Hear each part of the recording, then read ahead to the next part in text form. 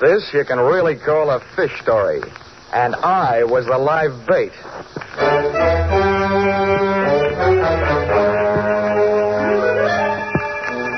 This is another in the adventures of America's fabulous freelance insurance investigator, Johnny Dollar. At insurance investigation, Johnny Dollar is only an expert. At making out his expense account, he's an absolute genius.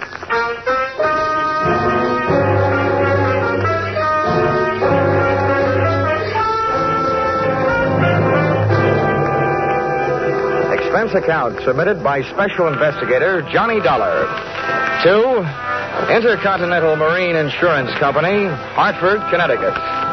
The following is an accounting of my expenditures during assignment in San Pedro, California, investigating the loss of 2 pieces of property insured by you. Or the tuna were running and so was everybody else.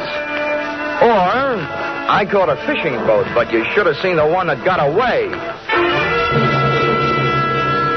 Expense account item 1, $176.87. Airfare from home base in Hartford to off base in California. Expense account item 2, $10. Cab fare, Los Angeles Municipal Airport to the waterfront office of the Pacific Deep Sea Canning Company in San Pedro. There was perfume in the air. Channel number 5. Inside, the name on the door said Walton. That's who I wanted to see, so I walked in. Well, who are you? I'm here to follow up the claim you made to Intercontinental Marine Insurance Company. My name is Johnny Dollar. Oh, did you bring the money? I need boats. A tuna are running. No, Mr. Walton, I didn't bring any money. All I brought is a suspicious nature and an inquisitive mind. What the devil do you mean by that crap? I don't get your fish in a stew, Mr. Walton. This is standard procedure. No insurance company is going to shell out $400,000 without first taking a long, lingering look. Well, there's not much to look at. Yeah, so I understand. According to your claim, 2 of your boats, the Frank Walton and the Nancy Walton left port Monday afternoon and headed out on a southerly course. When you tried to establish radio contact Tuesday morning, you couldn't raise them. Pieces of wreckage and the bodies of 2 men were found Tuesday night, indicating that both boats were lost. That's the story. What made you so sure that both boats went down? Because of those 2 men whose bodies were found, one sailed in the Nancy Walton, the other sailed in the Frank Walton. What more do you people want? Just enough time to check everything thoroughly. You know, this wouldn't be the first time a shipwreck has been faked to collect insurance. I see what you mean. Yeah, I guess the faster I get you satisfied, the faster I'll collect my money. Sorry I lost my temper, Dollar. I'll do everything I can. Send Captain Carpo in. Carpo's my fleet captain, Dollar. He can give you all the details. But I'm telling you, there aren't any more. Well, one thing for sure, Mr. Walton. We can't blame it on the Pacific Ocean. According to my report, those boats sailed in fine weather. That's right.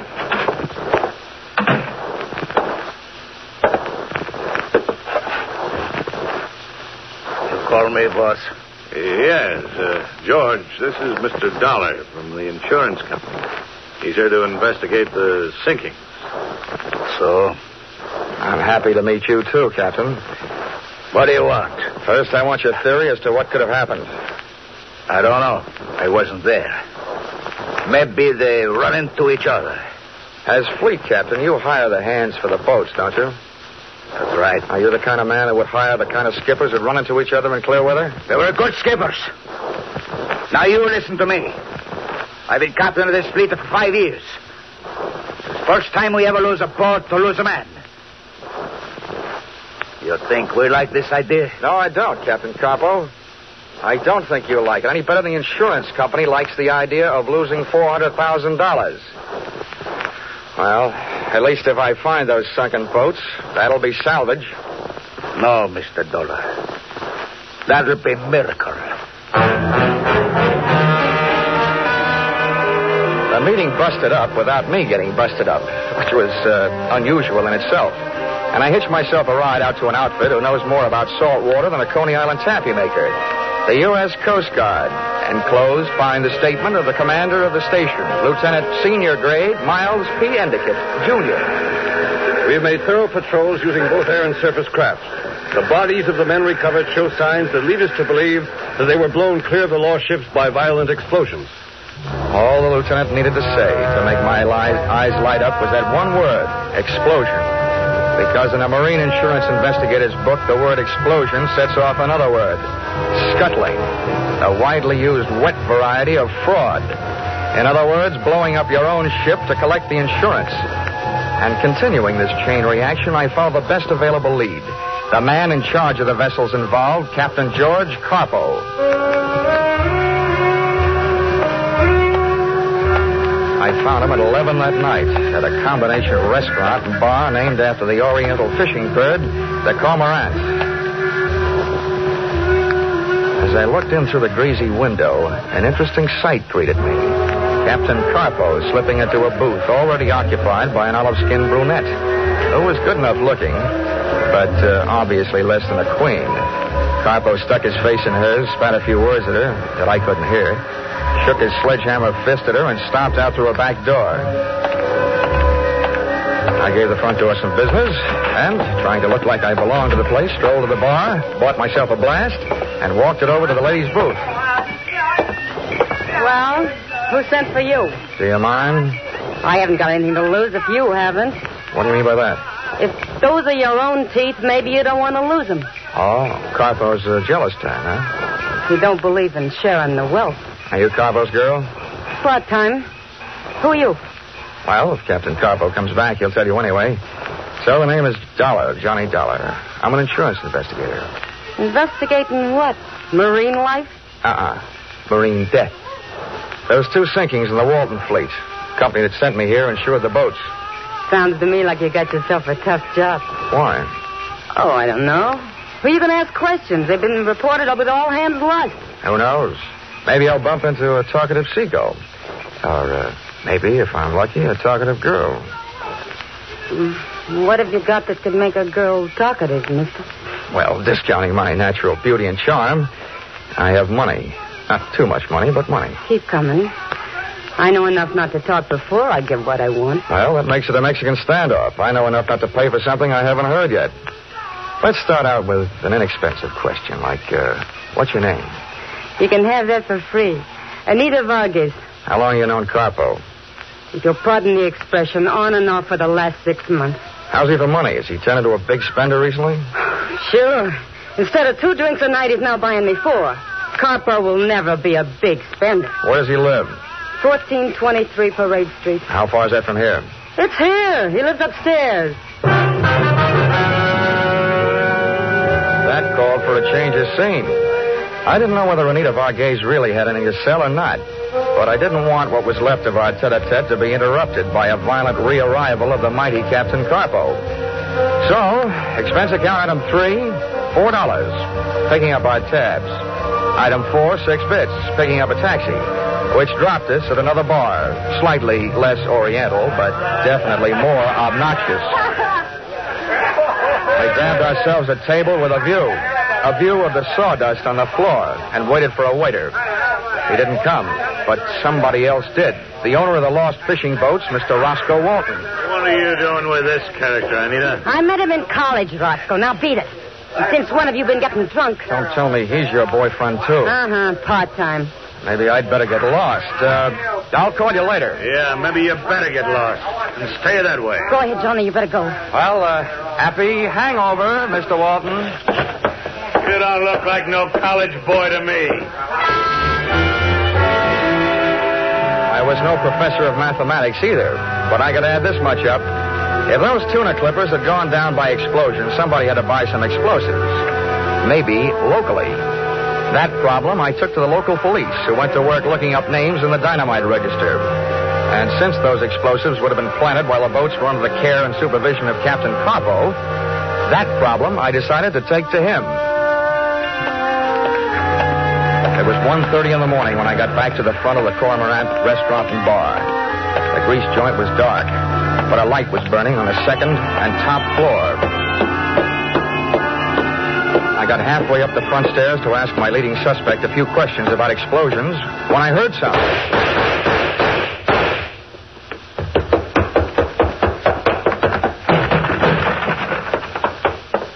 Carpo was still moving when I got up there, but not for long. The back door was as open as the captain's life was closed. I looked down the back flight of stairs. It was either too dark or there wasn't anybody there, and I wasn't going down to look. bent over the body just to make sure. Oh. First they beat him half to death. I wonder why they didn't finish him that way. Huh? Well, sir, perhaps it would be best if you were to remain where you are. At least my pistol seems to recommend it. Well, you seem to have done inestimable damage to my good friend Captain Carpo. The poor fellow seems to be definitely dead.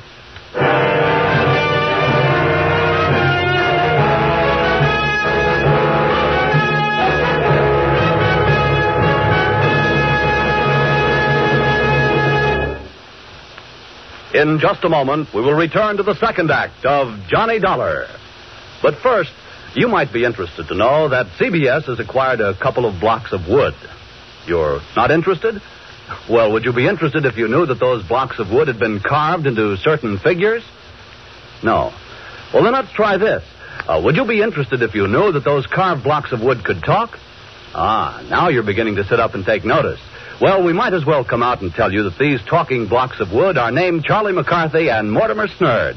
That they and a lively fellow named Edgar Bergen will be making their first appearance over most of these same CBS stations this Sunday evening, and that you'll be able to hear them every Sunday thereafter. Now, with our star Charles Russell, we return to the second act of Yours Truly, Johnny Dollar.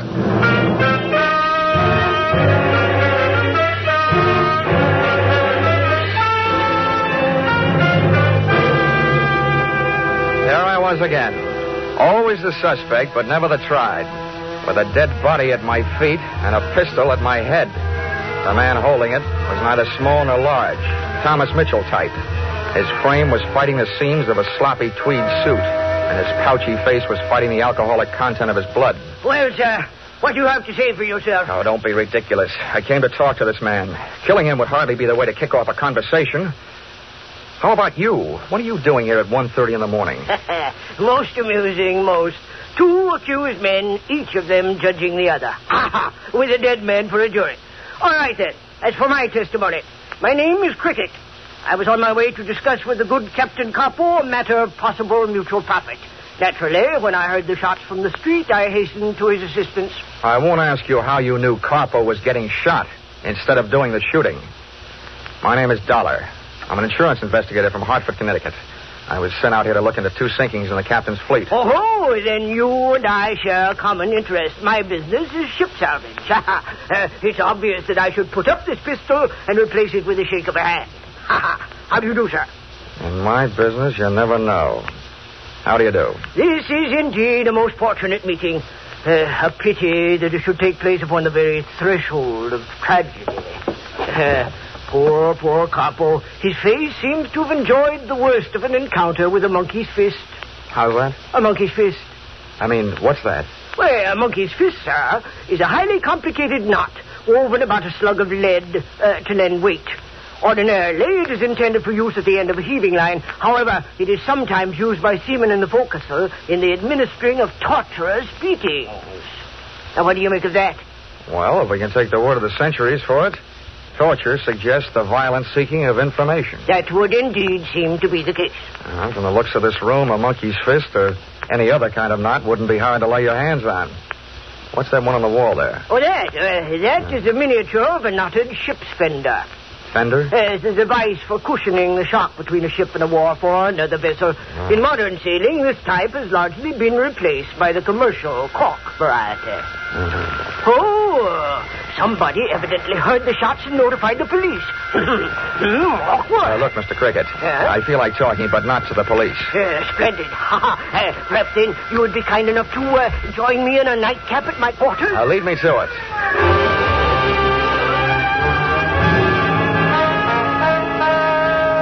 Mr. Cricket's quarters turned out to be afloat and moored to a dock. It was a PT boat, ex-Navy. Sit down. Make yourself comfortable. Right. Now, first, that nightcap. Yes. Yo-ho-ho, sir, and a bottle of rum. And now, if you'll do the honors... Delighted. I will invite the London Symphony to play behind our chairs. Tchaikovsky, The pathetic. Oh, utterly beautiful. Wow. Sweet phonograph records, soft lights, and hard liquor. This is the kind of stuff I enjoy on my time off, which this doesn't happen to be. There we are. Now to business. Mr. Dollar, I assume that the insurance company that sent you out here is not satisfied with the story of the sinking of the two vessels, Frank and Nancy Walton. Mm-hmm. I assume further that you have been authorized to spend any necessary monies to not only view the evidence firsthand, but also, if that evidence proves a criminal intent, to be able to retrieve it from the ocean floor for use in court. Are my assumptions correct? They are. But it can't be as simple as you make it sound. The first job seems to me the toughest. Finding the spot where those clippers went down. I would venture to say that with my special equipment, I could detect the presence of the fillings in Davy Jones' teeth. Yes, it is fantastic, sir. And about your price. Is that fantastic, too? My proposition is this. A flat price of $5,000. And, in the event that criminal intent is proved, the possession of the recovered hulks. I assume this $5,000 is only payable if you succeed in locating the boats. Let us substitute the term returnable for the word payable. I will need $5,000 in advance, and our contract shall state that in the unlikely event of failure, you shall get your money back less my necessary expenses. Agreed? Agreed.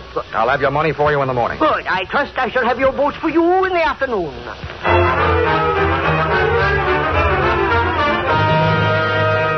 I couldn't tell yet about his fantastic sonic sounding device, but otherwise, Mr. Cricket was well equipped.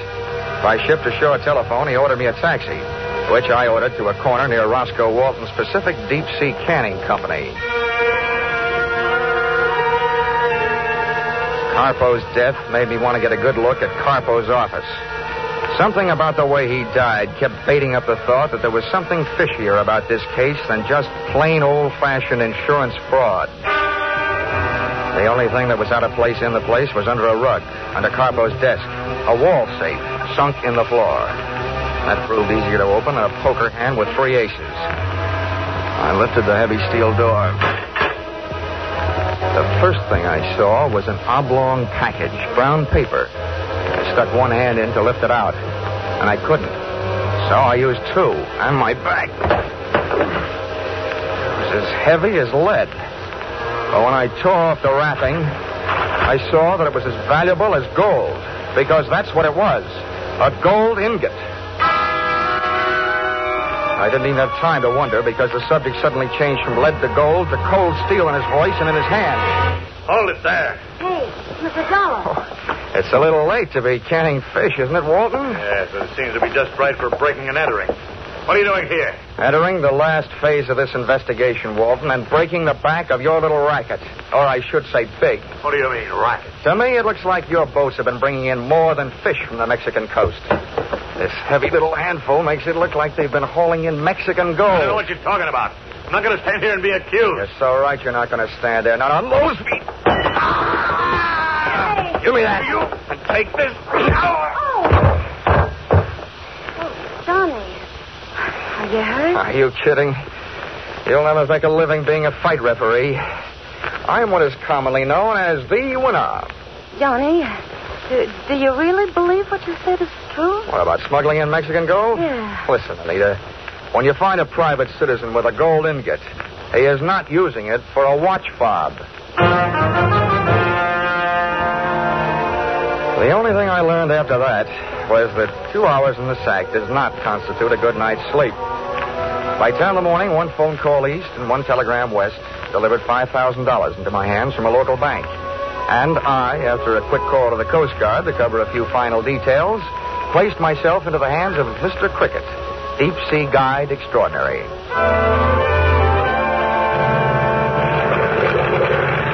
2 jolting hours later, our bucking bronco with a briny had us crashing to the swell somewhere off the island of San Clemente. which is somewhere some 60 miles off the coast of Southern California. Well, Dollar, my boy, enjoying the voyage? Yeah. Oh, come now. This isn't what a sailor would call rough weather, you understand? I understand. I only hope my breakfast does. Oh, this is nothing. Why, I recall one time off the Spanish coast. Mr. Cricket! Yes, my man? According to my readings, we're about there. Good. Reduce your RPM. Now, Dollar. Now, prepare to be amazed. Mr. Cricket had good reason to chirp about one thing. He sure knew his business. An hour later, the hulks had been located. We were riding on a mushroom anchor. A diver had been put over the side and was tug-of-war topside by a cable on a winch. All right, careful now. Okay, clear the rail. Easy does it. Far away.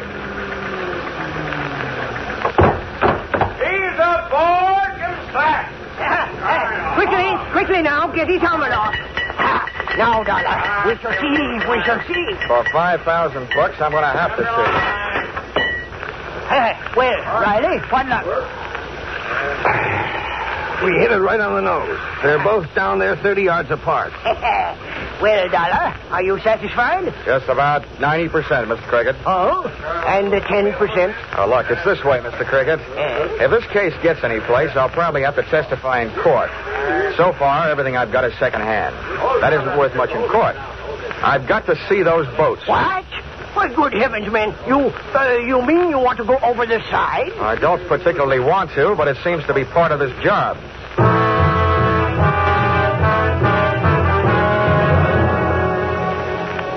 Many times before in my career, I've thought I had a heavy weight on my shoulders.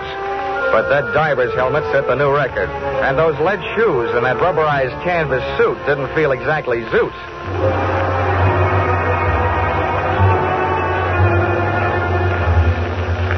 The temperature of the water outside felt much cooler than that forming on my brows.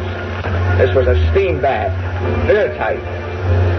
8 days later, in my mind at least, my lead wedgies groped to a foothold on a slimy bottom, and I had arrived shipside. As I had no immediate way of determining the sex of a sunken ship, I couldn't tell from abaft the beam whether I was looking at the Frank or the Nancy Walton. About then, a passing current grabbed me and invited me out to dance along the ocean floor. I grabbed out for anything for support. It turned out to be a rope hanging from the clipper's gunwale. Well, Dollar, When the drift passed on in a huff, all right? I had a chance to take a closer look at what I was hanging on to. The line was secured to a woven rope ship's fender, which Mr. Cricket had not so long before told me was fashioned about a buoyant core of cork. But this one felt heavy enough to be loaded with county cork. And as for buoyancy, this was about as buoyant as a lead balloon. Dollar, It was resting on the bottom and heavy to lift. The next current that swept over me was mental. I clawed the shark knife out of the diving suit belt, started hacking at the woven rope, Come. then through a thin layer of canvas. And that's as far as I got. Dollar, is this phone system operating? Here now, Dollar. Are you there? This ain't the three little fishies. Oh, good. Have you seen the ships? Yeah, they're here all right. Are you satisfied that they were sunk by explosion? Yep, they're blasted in all directions. Then I have earned my $5,000, and I must bid you farewell. What? What are you talking about? Oh, you have been all but lost in a diving accident. Oh, yourself. What'll that get you? In disposing of you, sir, I am confident that as well as pocketing your $5,000, I will also do away with the meddling of the insurance company. You see, when my diver comes down to recover your unfortunate body, he will continue our search for the gold. Oh, well, I've got news for you, pal. You evidently didn't knock the hiding place out of Carpo before you killed him. But I was lucky. Not only have I already found that gold, I have stashed it. Here now, Dollar. You're bluffing. If you think so, turn off my air. So you do know about it. Dollar, tell me honestly, are you open to terms?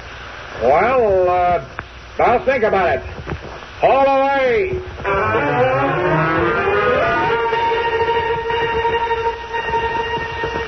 trip up was slower than the trip down, which was luck for me. The first thing I heard when I broke to the surface was muffled by the helmet, but unmistakably gunfire. The Marines hadn't landed, but by George, the Coast Guard certainly had, and I had a grandstand seat for the whole affair. My winchman was busy ducking bullets, and the winch just didn't decide to stop on its own hook. So I went riding skyward until I was stopped by the tip of the boom. And there I was, hanging on its own hook, suspended over the deck, looking through my helmet glass at the raging battle below. Cricket, directly below me, was pumping a high-powered rifle, and between shots, shouting curses at whoever had opened fire on the U.S. government. Lieutenant Peter Gray, Miles P. Endigan Jr. stood silhouetted against the sky on the flying bridge of the Coast Guard cutter. I looked down 20 feet between my dangling lead-weighted feet and saw Cricket taking careful aim in his direction. So once again, I grabbed my razor-edged sharp knife, stuck it under the copper rim of my breastplate, and whipped at the canvas. And bombs away! My weight did the rest.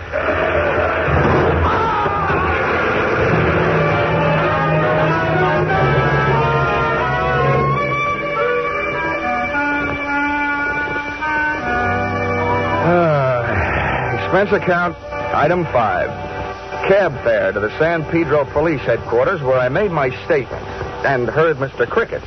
A badly damaged Mr. Cricket. Well, sir, during a short stay in Cleveland, it was brought to my attention that every city in the country was suffering an epidemic of small-time gold robberies.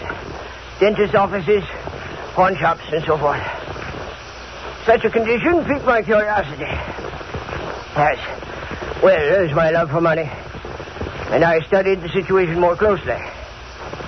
To my amazement, I learned that the gold was being melted down, fashioned into ingots, and sent off somewhere to the Orient for use in the gold and gun smuggling traffic. It occurred to me that if I could intercept the gold immediately after its dispatch, under the guidance of Captain Coppo, to a larger ship, being met at sea by his tuna clippers, then I could realize for myself a tidy profit.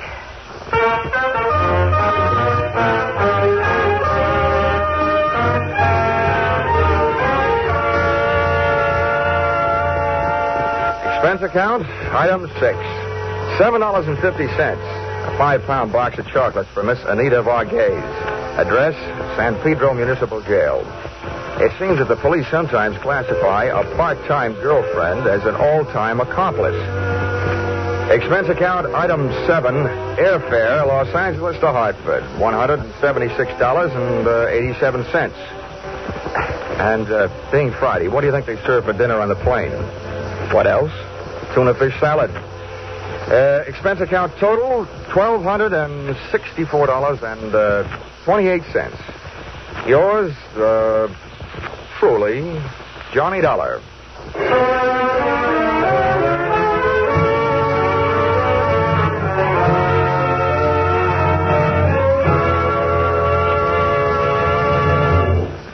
Yours truly, Johnny Dollar, is produced and directed by Gordon T. Hughes and stars Charles Russell. Script by Paul Dudley and Gil Dowd. Featured in the cast were Willard Waterman, Junius Matthews, Edmund McDonald, Georgia Ellis, Larry Dobkin, and Paul Dubois. The special music is written and conducted by Wilbur Hatch.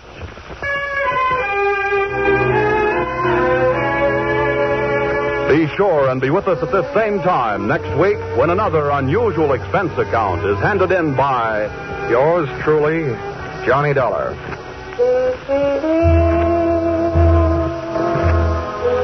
Every fall, the ladies like to go out and get some new fall clothes. Well, CBS has gone out and gotten some new fall shows. One of the gayest of these new programs is The Red Skelton Show, which makes its bow over most of these same CBS stations this Sunday night. There's no one quite like Red Skelton, as you'll find out when you tune in tomorrow. The Red Skelton Show is a part of the CBS Great Sunday Night Laugh lineup. Don't miss it. Now stay tuned for Von Monroe, who follows immediately over most of these same CBS stations. Paul Masterson speaking. This is CBS, the Columbia Broadcasting System.